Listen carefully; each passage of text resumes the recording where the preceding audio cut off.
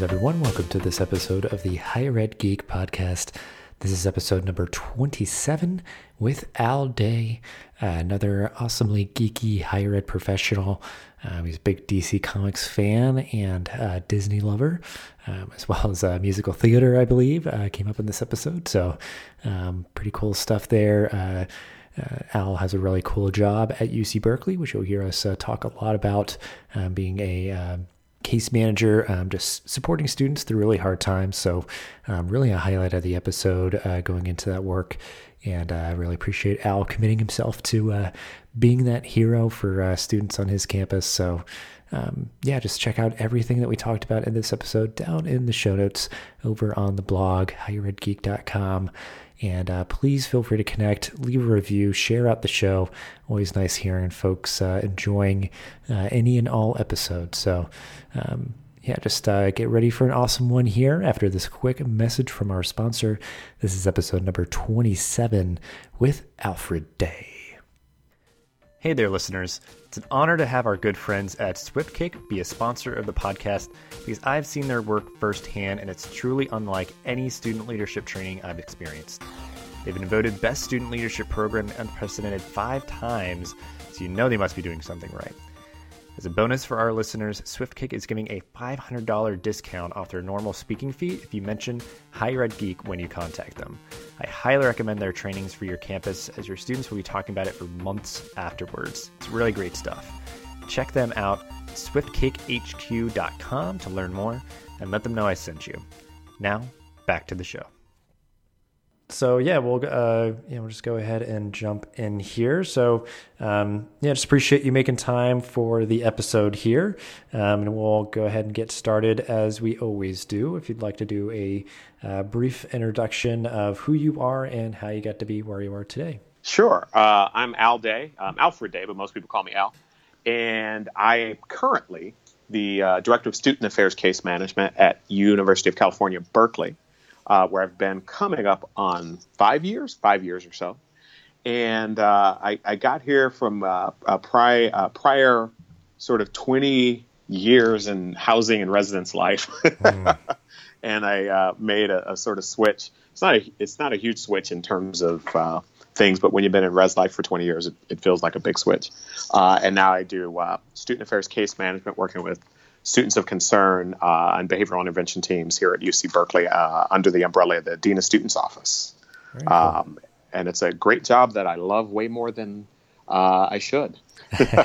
That's always good. Yeah. And I guess I'm sure maybe like after all that time, because I feel like that's for me, like I'm still very early in my career and I just haven't like tried on a whole lot of hats yet. Like there's been some where I'm like, oh, I don't like this one, like maybe that or whatever. Like after that time, I'm sure you've started to figure out like what you like, what kind of environment would be good and that sort of thing. So I look forward to that day. Yeah. Well, and I think it's the sort of thing where I never stopped liking res life, sort of by itself. I think it's just when you do the same thing for 20 years, at a certain point, I remember I was, doing a presentation in front of my latest group of RAs I was training.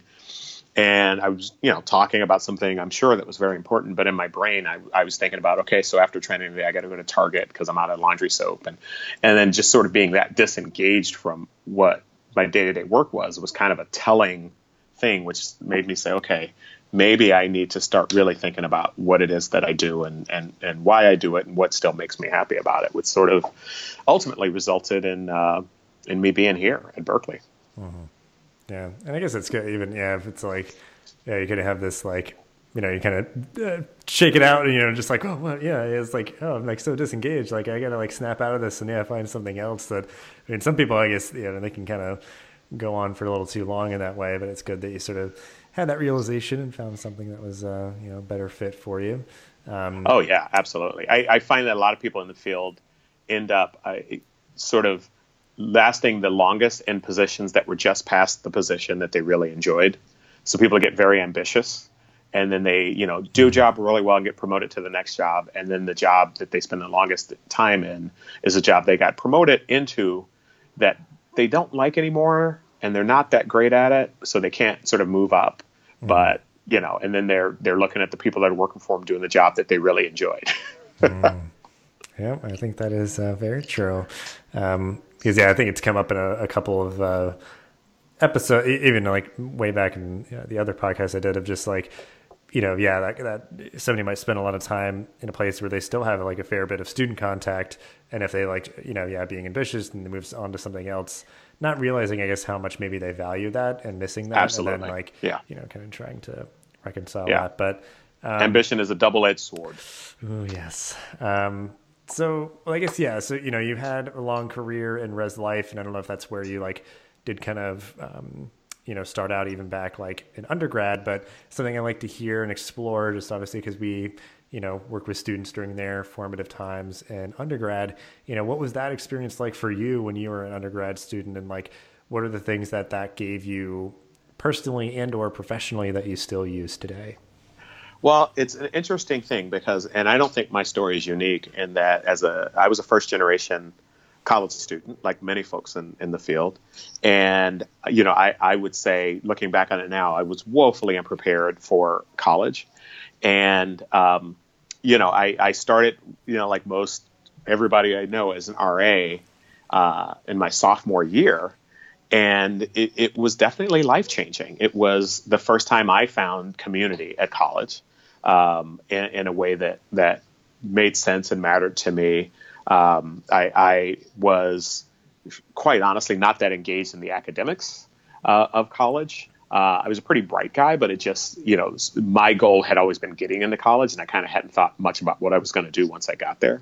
And then getting involved as an RA was really sort of the thing that I latched onto and became, pretty much my identity as an undergraduate. And it really was, in essence, life-changing in the sense that it gave me a purpose as an undergrad and a career after I finished.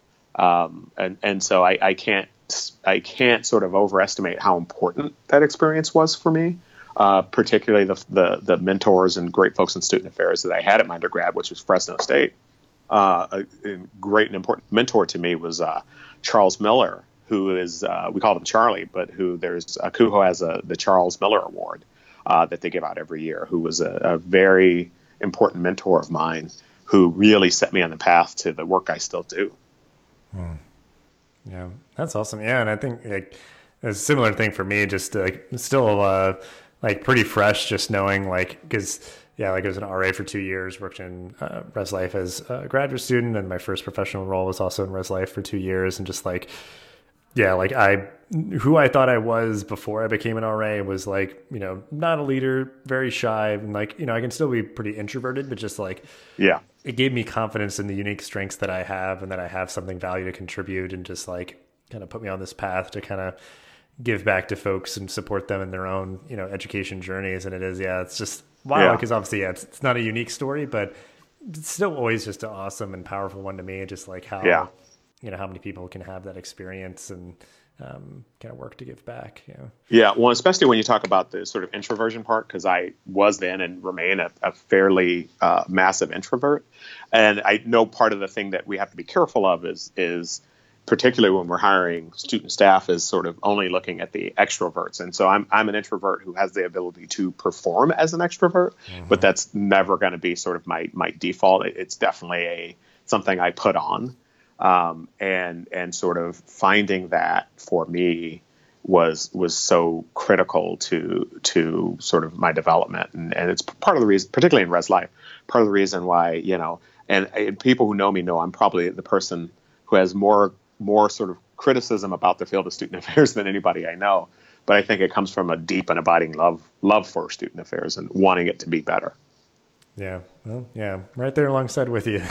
Because it's somebody who like thinks a lot and cares a lot and just like, tries to form sort of substantive, meaningful opinions and, have that discourse and stuff because, you care so much about the outcome. Right. And you always, I think it's important to ask questions. Like for me, it's a central part of learning is asking why we do things. And there's a lot of things that I think we do in student affairs because the people who taught us how to do student affairs, that's what they did. And it's not necessarily that we've thought much about it. Yeah, for sure. Well, Well, I'm very tempted to go down that tangent, but we will hold off for now. Sure. But yeah, so, you found this job now, after this long career in housing and residence life, that you feel is like a really good fit for you. So what are those things that you really enjoy about the work that you're doing now, and just kind of explore that a little bit more? Sure.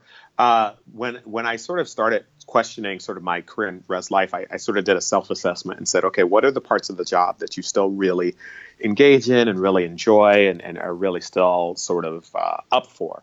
And part of it for me at that time was the crisis management piece of sort of res life positions, in the sense that, and this probably goes back to the deep nerd that I am, is the part where it's as simple as people are having a tough time and somebody needs to help them. Was just sort of a real central core of my sort of student affairs sort of value system. And literally, I sort of came to that conclusion on a Saturday, and on a Sunday, I saw the job description here. At the time, it was for care manager at UC Berkeley, and it was almost exclusively crisis management. It was helping and working with students in distress. And the interesting thing is I was a director of housing at the time, and it was a bit of a step down for me, both financially and positionally. But I sort of took the risk and said, hey, this is something that matters, and this is something important. And if you're gonna, I'm not young, but I'm not yet ready to retire. And if you're gonna, have the next 20 years be as satisfying as the previous 20 years was, this might be a critical move. And it has been. It's been sort of really wonderful, because now my entire job is really about helping people in trouble. Sometimes those folks don't know they're in trouble, but they are. And my job and the job of the team in my office is to help people when they're struggling. And the sort of incredibly satisfying piece of that is it's a job that I feel like I talk to a lot of people who look at the things that we do on a day-to-day basis and find it emotionally trying, and say to me, I don't know how you do that job. I couldn't possibly do that job and go home at the end of the day. And I go home at the end of the day feeling great. I feel like every day I do something that in a very real way helps people. And I don't know, it's too many issues of Superman, but I don't know a better way to live your life. Mm-hmm. Yeah. 'Cause I think that's the thing for me. Yeah. It's like, I know that maybe the way that I've experienced sort of like, working in conduct hasn't felt like a good fit, but yeah, like that kind of mentality, yeah, like resonates with me. And I always appreciate the idea that some people I know that work in conduct kind of come at it with is that, you just never want people to feel like you're giving up on them. And it's like, yeah, they're at this really hard time, and let's like help them through that versus, making it even more difficult or like making them feel bad about themselves or something. So it's very much a mindset. I think it's very much about understanding what happens when someone goes through a tough time, because we've all gone through tough times ourselves, right? And sort of, one of the operating principles is, what would I have liked if, someone, was interfacing with me in the worst experiences of my life? What would have been helpful? Mm-hmm. And so that's sort of an operating principle for us around here often is, if you were on the other side of that table, you're meeting with that student, what would you hope that person would say or do for you? Mm-hmm.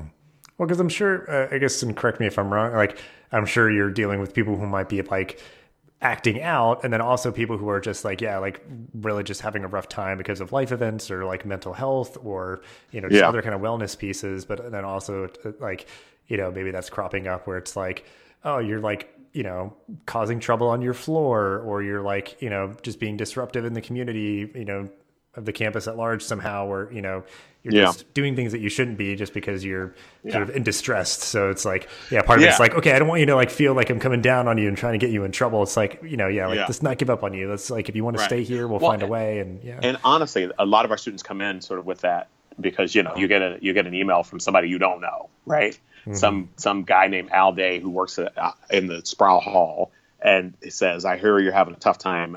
Come see me.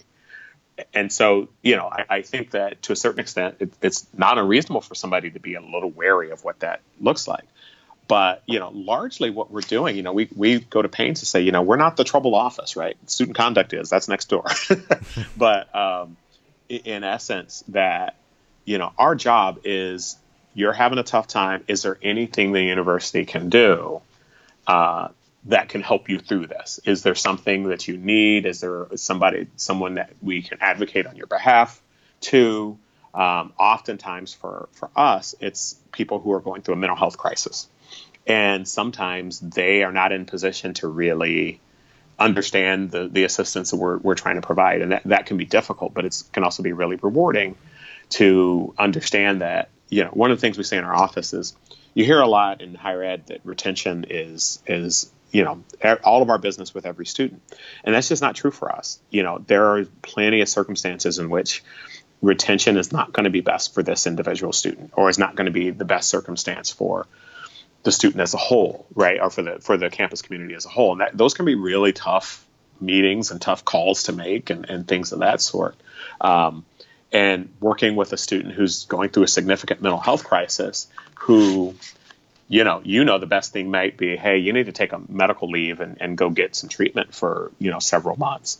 But that person is not in position to really appreciate that. And perhaps is their mental health crisis, the symptoms of it are they can't really act in their own best interest, is really tough and emotionally trying.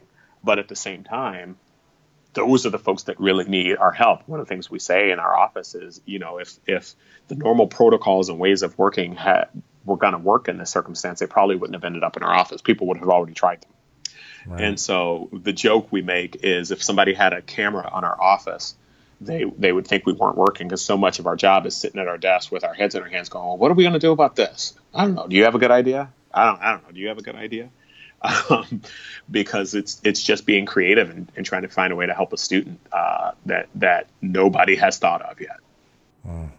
Yeah, because I'm sure, there's some probably tried and true things that you can do, but it is so much of the kind of complexity of humanity that you're dealing with. So Absolutely. It's really not going to be a one size fits all thing. Yeah, and it so rarely is, even if the circumstances are similar. But that's also the other thing that makes it interesting. I've never had a boring day at this job. It's because every circumstance requires you to be as creative as you possibly can be to come up with a solution, because everybody else on campus has already tried and failed.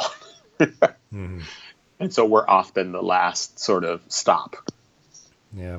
Well, and I guess too, I'm sure for some people, they might be oh yeah, who is this person, trying to reach out and confused or whatever. But yeah, and other times, it's been very impactful for me, just realizing that people are noticing, if things are different or anything like that. And just somebody looking out for you, and just reaching out, it's just those things. And yeah, the support services that you offer just makes the world to people, worlds of difference to people. I think so. Yeah. I mean, one of the things we've heard from students is that, UC Berkeley is a very large institution, 40,000 students, and it can be very impersonal. And even in campuses half the size of ours, you hear students talk about they feel like a number. And I've had more than one student say, this is the only office that treated me like an individual and not just, student number 1275826, that may actually be an actual student ID number. I don't know. I just made up random numbers. But sort of our goal is to bring somebody in and say, hey, no, we care about you as an individual. What's going on with you? What is your challenge, and what can we do to help you? The joke I like is, and it became sort of a meme on campus meme, is I feel like we're engaged in artisanal student affairs work, because every sort of thing we do with the student is individually crafted for what's going on with that student. And that of course means there's a lot of time and energy that goes into individual students. And so we're victims of our own success, in that whenever we are able to help a student, the folks who were involved in that situation, if they feel good about it, they're more likely to refer more students to us, and then we get busier. And ultimately, unless we grow, it makes us less capable of giving that same attention to the next student. But I won't say it's a good problem to have, but it means we're on the right track. Yeah. Yeah. Cause that is that tricky business of just you would hope that not every single student on campus is experiencing like hugely disruptive, life events that Yeah. you would need to help with. So it's like, yeah, it's almost like you want to get to a sweet spot where it's like, okay, what seems to be like, quote unquote normal amounts of traffic Right. into our office, because if everybody's experiencing like, they don't know where to go to for, classes and registration, and they just feel really stressed out. It's like, maybe we need to like do some sort of like, Right. Where's the like, education yeah, piece? like, Where are we being proactive? yeah, Right. like stave this off. And we do have, a bit of a challenge in sort of balancing, so we spend a lot of time talking about what student risk factors and what is sort of the threshold for a student to be referred to our services. And it started fairly high, where we're really concerned about people who are potentially going to harm others or potentially going to harm themselves. And those are still obviously the things we're really concerned about. But there's been a bit of it's hard to say mission creep because I think it's still good work, but sort of our mandate has expanded because one of the big sort of areas for us is risk points or distress points, where you're observing a student and there's certain factors that come into play that says, hey, this student might be heading towards distress or might be distressed. And as we've gotten good at educating folks about that, they've gotten good at referring students to us early, which we want because interventions are more likely to be successful if they're early. But the number of students who are distressed at that point is much higher. And so then it sort of puts pressure on us to be able to provide that support in a very real way to a student. One of the big sort of points of that we keep an eye on is if a student's missing class pretty regularly, that had been attending class really regularly. That's a point we want to keep an eye on. So we put it in our gold folder to say to folks, hey, this is a point you want to pay attention to. This might be a sign of the students in distress. And people paid attention to that. And now we get reports when students are missing a lot of class, which is important and which is good and which we can be helpful in if we, another person reaching out to a student. But we get so many of those that, our ability to actually do more than send a letter gets compromised, right? To just say, hey, we noticed you're missing classes. Please let us know if there's anything we can do. Whereas 2 years ago, I might be able to send an email, do a phone call, have an RA check in on them, do a few things, It's just a matter of us. We're victims of our own success. I think we've done a good job. And because we've done a good job, more people are comfortable working with us. And the more people that are comfortable working with us, the more impacted we are. Again, good problem to have, I suppose. Yeah. So yeah, really interesting work. Just kind of curious about that. So we will leave it at that and kind of move on here. So you kind of mentioned, kind of your kind of nerd geek core, sort of, the kind of superhero kind of mentality that you have, which I think is a good one for all of us to be like good, positive bystanders and just like helpful people. So if you want to talk about a little bit more sort of like what you're geeking out about currently, the stuff that you've always been into and maybe anything that you've discovered more recently. Because I know you're, I think, a pretty big DC fan, and I think I am a huge DC fan. Yeah, so talk a little bit more about that, and just anything else that you kind of geek out about. Well, it's interesting. I'm the biggest DC fan in the world. So yesterday, Action Comics number 1,000 came out, which is the first American comic anyway to hit number 1,000. They also considered it the birthday of Superman, although it's not technically. It's good enough for government work. And so yesterday was a pretty cool day. At lunch, I went down to the local comic shop and bought my copy, and then came back to work. And my new comic was sitting on my desk, and the whole afternoon I had to resist just closing my office and cracking open a comic because I thought that probably wasn't the most responsible use for the state of taxpayers' salary they're paying. But I'm geeking out. I'm always geeking out on comics. I love comic books. We are in the process. I work with a variety of educators, higher ed folks around the country, put together panels for a variety of things under the umbrella of Geek Ed. So we just finished doing a panel for WonderCon, which is a Comic-Con that happens in Anaheim. Looks like we're probably going to be putting together a panel for San Francisco Comic-Con in June, and we're putting the finishing touches on the 4 panels we have done for the last couple of years at the Big Daddy Comic-Con International in San Diego. So that we're deep in the process of, and that's always incredibly exciting to put those together. It's a lot of work, but it's just so much fun. Comic-Con is probably my favorite place on the planet. It's like Brigadoon. I'm also a giant musical theater nerd, so I throw in the musical theater reference. It's like Brigadoon in that it's this wonderful place that appears for 4.5 days once a year and then disappears into the mist, only to return the next year. Yeah. So Comic-Con is maybe my favorite place, only with Disneyland a close second. Where I just had a sort of a life goal I achieved a couple weeks ago, where I went on the Walk and Walt's Footsteps tour. And they took us inside Walt's private apartment at Disneyland, which I'm the kind of nerd that I just was up there and I got a little dusty in the eye and I got really weepy because I was just thinking about, all the stuff and Walt Disney and I love Disneyland and all that kind of stuff. So I'm not just nerd, I'm uber nerd. I'm looking around my office right now and I kind of do this intentionally, and I got so much nerdy stuff in my office that I'm sure people wonder why. But I got to tell you, students respond to it in such a positive fashion. It's something I'll keep doing, particularly in the work I do now. This sort of nerd sort of environment I've created has really allowed me an entry point to so many conversations with so many students. This is something that's come up recently. I'm trying to figure out what to do with this idea, whether to write an essay or a paper or something of that sort. But I'm of the critical belief that fandom, whatever that fandom looks like for people, is so critically important. That knowing what someone loves really tells you an enormous amount about who they are and what their values are.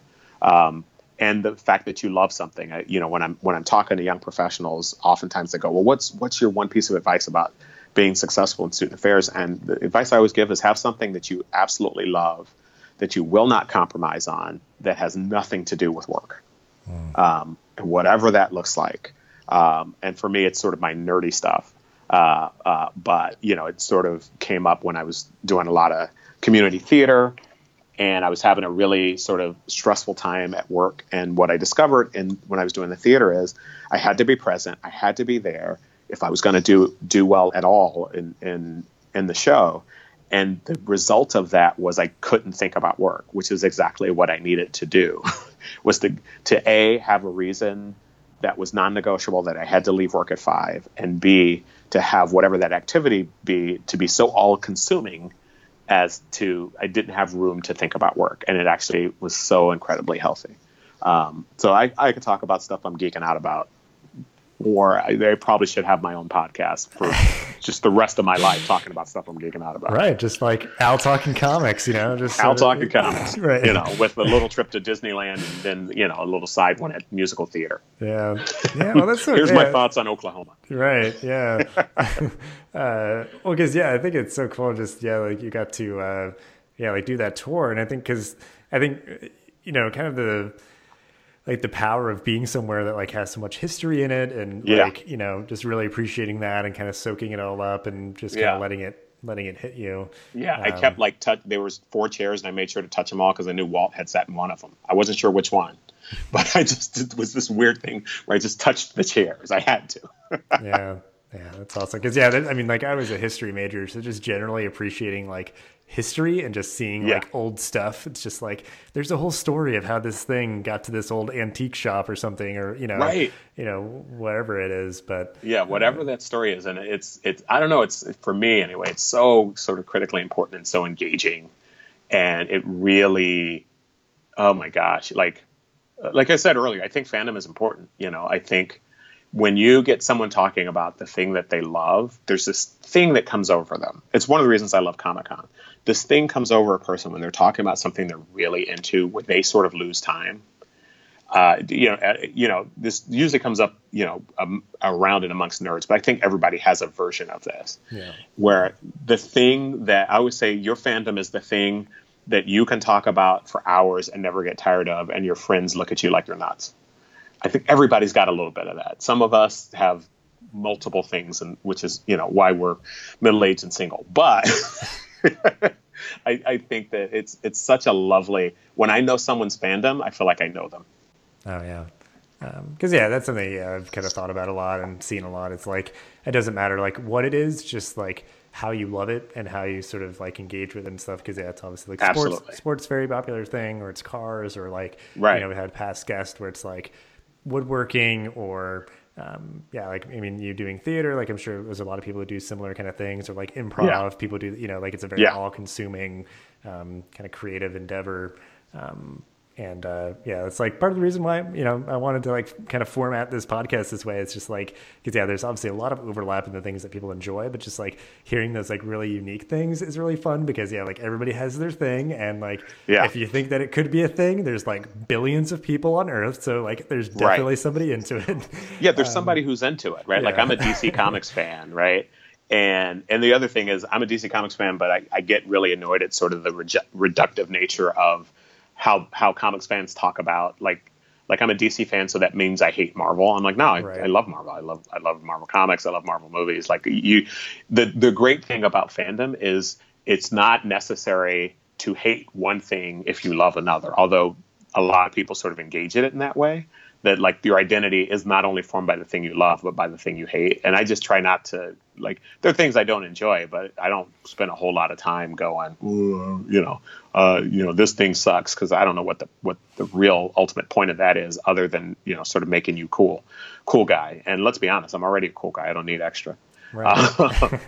But like, it's such an interesting thing when you really have a conversation. And I honestly feel like I don't know a person until I know, and this is definitely true at work, until I know sort of who you are outside of work. Not that I can't work with you, but it's hard. And, you know, it's not like I'm entitled to know who you are outside of work, but I feel like I can really engage with you.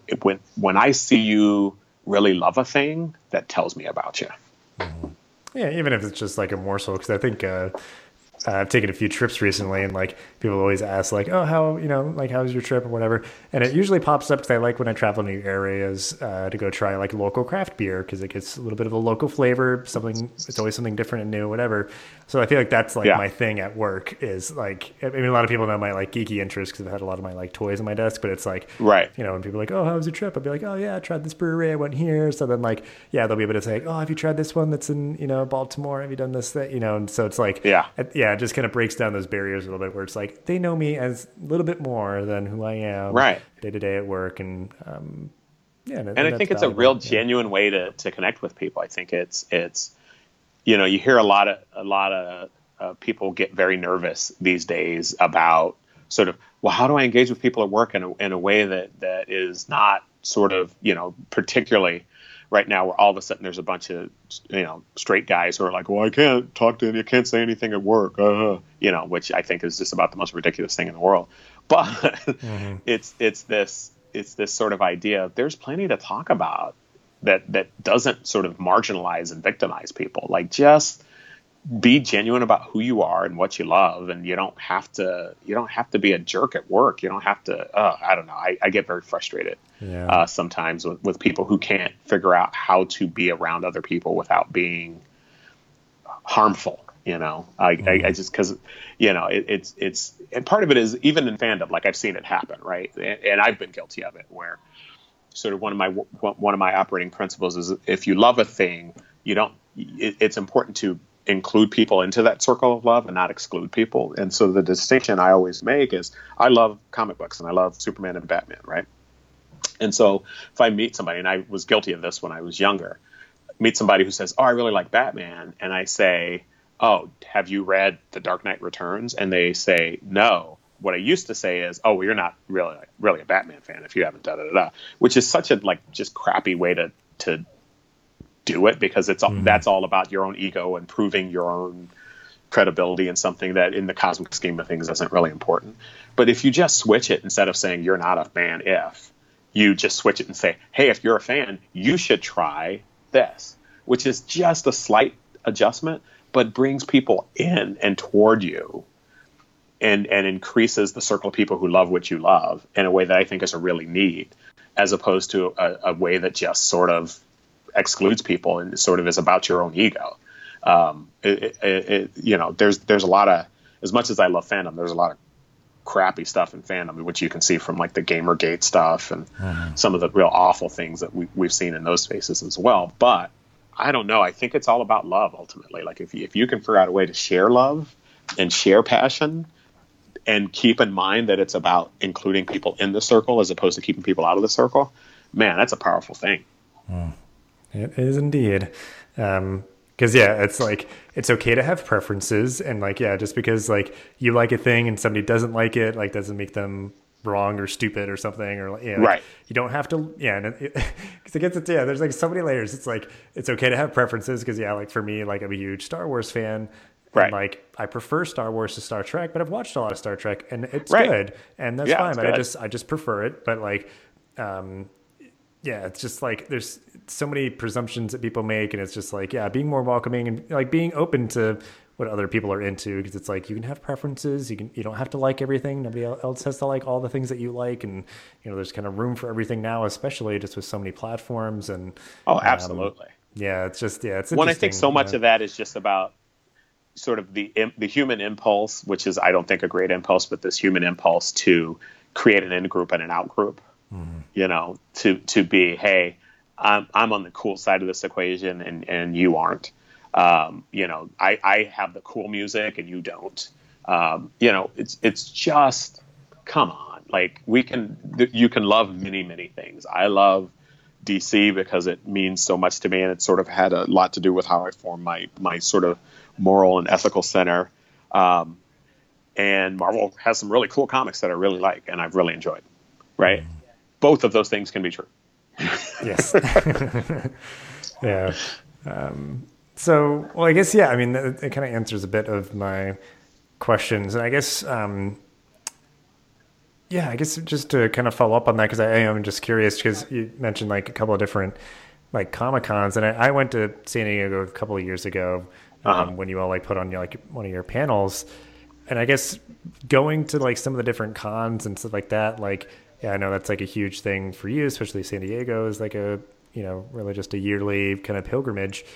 What do those kind of specifically give you in terms of like, that's kind of a way that you geek out about the things that you geek out about is going to those conventions. Like what is that experience like for you? How has that kind of positively contributed to your life?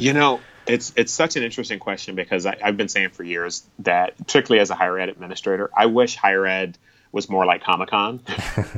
Because if you go to Comic-Con, it's a bunch of people who are really interested, very engaged in learning stuff, whether that be learning the history of a particular character or the history of a creator, or learning how to do art in a certain way, or learning how to break into screenwriting, or really, really interested in sort of what's coming up in entertainment and things of that sort.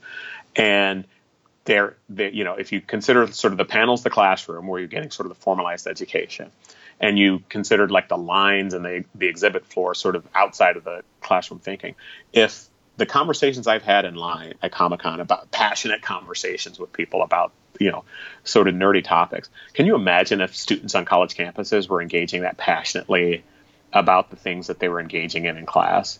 Even if it's a disagreement, right? Like Comic-Con is like the perfect example of like a civil disagreement, and I've seen incredibly heated arguments at Comic-Con, but nobody got into a fight about it. But the other piece that I love about specifically Comic-Con International in San Diego is it matters so much to the people who go, that it is for a lot of people, it's the one time a year, the 4.5 days of Comic-Con is a time where they are 100% fully themselves. Where they edit themselves every day of their life, because it's just, you have to get through life, right? And so to sit at work and be like, Action Comics number 1000 came out yesterday. I was really excited about Action Comics number 1000 coming out yesterday. I didn't pull the guys and the folks in my office in and go, okay, let me talk about Action Comics number 1000 for an hour about how cool the story is and how great the art is and how important Superman is, because I'm at work. And I don't, if I want to keep getting a paycheck, I gotta, do my job. And you go to Comic-Con and it's 4.5 days of whatever that thing is that you love. There's somebody there who loves it more and who knows stuff about it that you don't. And quite frankly, also the guy who created it is there, and you get to shake his hand, and it's going to mean something to you because when you were 8, you read this thing that formed. The example I use is, as a kid, I grew up and I was reading DC Comics, and Superman was such a big sort of way I sort of formed my view of the world in terms of what it meant to be powerful. Sort of the core idea, in my opinion, of Superman is that those who are granted great power have a responsibility to use it on behalf of other people, right? And that sort of Superman's whole thing is he's the most powerful thing walking on the planet, but he goes and he thinks we're so cool, right? Superman thinks, man, humans are awesome, right? And that's a cool thing to sort of a cool sort of thing if you're lucky enough to have privilege to sort of understand that privilege is unearned and that it's kind of cool to be able to use it on behalf of other people. And it's all about that. It's all about sort of spending 4.5 days with people who are really engaged and really interested and really, I'll be honest, some of the best people in the world. Not everybody's perfect, but some of the best people you're ever going to meet in the world, you're going to meet at Comic-Con. Some of the kindest, most generous, most sort of loving people all go to San Diego for 4.5 days and talk about the stuff they love. I can't think of a better place to spend 4.5 days. It's definitely, I've been lucky enough. I think this year's 2018. So this will likely be my official 20th year going to Comic-Con. Wow. I've been lucky enough to go for 20 years. But I didn't go until I was 28 years old, and I had heard about it my whole life. And so to a certain extent, even though I've gone for 20 years, there is a part of me that feels bad that I missed the 28 Comic-Cons that happened before I got a chance to go. I'm really upset that I'm like, is there a way I can go back in time and go to those? Because those are probably pretty cool. Yeah. Well, and I remember too, it's just people from all over, like all different kinds of people coming together. So there's just kind of a beauty in that as well. And yeah, there's nothing else like it. Well, and talk about inclusivity and diversity, right? Like everybody's there. And particularly in the last several years as the gender balance has really shifted. When I started going to Comic-Con 20 years ago, it was like 85% folks who identified as male and 15% folks who identified as female. You didn't see a large contingent of folks who identified as trans. You didn't see a lot of women. It just wasn't. It was the same old, sort of. And even I'm black, so even I was like a pretty rare sight at Comic-Con. And now everybody goes, and it's people from all over the gender spectrum. It's people from all sort of walks of life, and it's just a really amazing place to be. Yeah, yeah. Well, and I guess as we kind of wrap up and sort of that, speaking of Comic-Con, it's just kind of this great cross-section of people and fandoms and everything. You mentioned like Action Comics and stuff. What else is sort of grabbing your attention specifically, like right now? What are you reading, watching, listening to that we could link out to in the show notes? I'm really into a couple of podcasts right now. Everybody knows about My Favorite Murder. It's a terrific podcast. It's so good. It's so funny. The two women who do that show are kind of amazing. Black Panther was massive, and I've talked. If anybody wants to hear me talk about Black Panther, do a search for Black Panther in my name. There's a million places where I'm talking about Black Panther. But the Black Lightning TV show just finished this week. And it's interesting because Black Lightning, because he's a DC guy, was actually the first sort of black superhero I was aware of. And the show is really good. And it really is a show that's very intentionally talking about social issues in a very cool and interesting way. So I'm 100% behind that. The other thing is Mad Magazine just sort of relaunched, and I just got my first issue subscription last night. And I haven't had a chance to really dig into it, but I read like the first couple, just flipped through, and it's pretty cool. Mad Magazine's been around my whole life, since before I was born. And it's such an influential magazine that people don't really think about a lot. But I'd tell folks, Mad #1, they renumbered it, is on the stands right now. Go out and find a copy of Mad Magazine, because holy smokes, is it funny. It's just really just straight up funny. Yeah. And I could talk about this stuff for hours. I also just finished, got off of Amazon, the annotated Sandman, which if you haven't read the Sandman comics, they're fantastic. And there's a series of books that are in essence, it's a fairly dense read for a graphic novel. And so it reprints the comic in black and white, but then has a lot of, sort of annotations available to sort of give you a deeper understanding of sort of what was going on. I was in Las Vegas for my nephew's funeral, or not his funeral, oh my God, his wedding. That's a big mistake. And I spent a lot of time in my hotel room because I'm cheap and didn't want to gamble. And so I spent 2 days sort of reading the annotated Sandman. And it was just amazing. I had the greatest time sitting in a hotel room and reading through this. So there's a bunch of great stuff out there. Very cool. Yeah. So we'll link. We'll find some links to that stuff so people can check it out. And then we will end the episode here. Anything or things that you are looking forward to in your job, life, and or the world, just to wrap up the episode on an optimistic note. Yeah, I'm looking forward to a lot of stuff. I'm looking forward to San Francisco Comic-Con's coming up in June. I'm looking forward to that. We've got a panel that we're doing. I'm hoping Cal, my university, Cal, we call it, just launched an esports program. Oh, cool. And part of that is a Women in Gaming initiative, which is really cool. I'm hoping, fingers crossed, that I can pull a panel together for those women who are part of that organization. I always love doing panels with students who can talk about sort of their fandoms. If I can pull it together for San Francisco Comic-Con, I'll be really super excited. And I'm just looking forward to the summer. Avengers opens next week, obviously. Everybody's kind of stoked about that. Brian Michael Bendis is starting a new writer on the Superman books. Super excited about that. I'll be honest, I've been traveling a lot lately, and so I got a stack of comics next to my bed, my reading table, that is bigger than me. And I look forward to a weekend where I don't have to travel and I can just sit down and just power through some really great comics.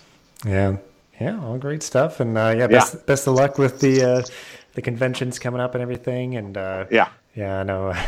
It's like I'm sort of looking forward to like a weekend of nothing soon. Which is just like hashtag adulthood. Right.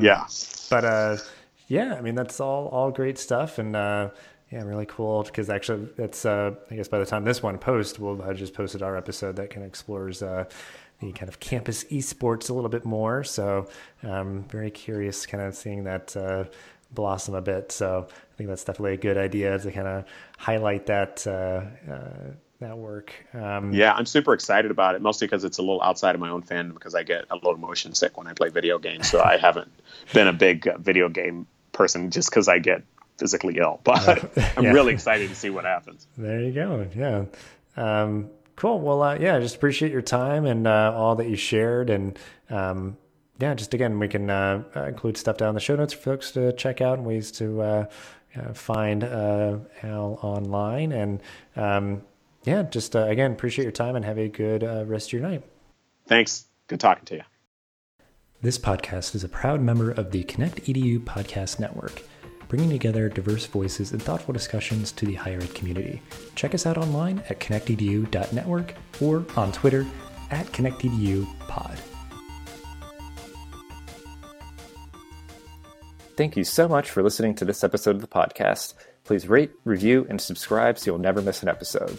Thanks again for listening, and I'll see you in the next episode of the Higher Ed Geek Podcast.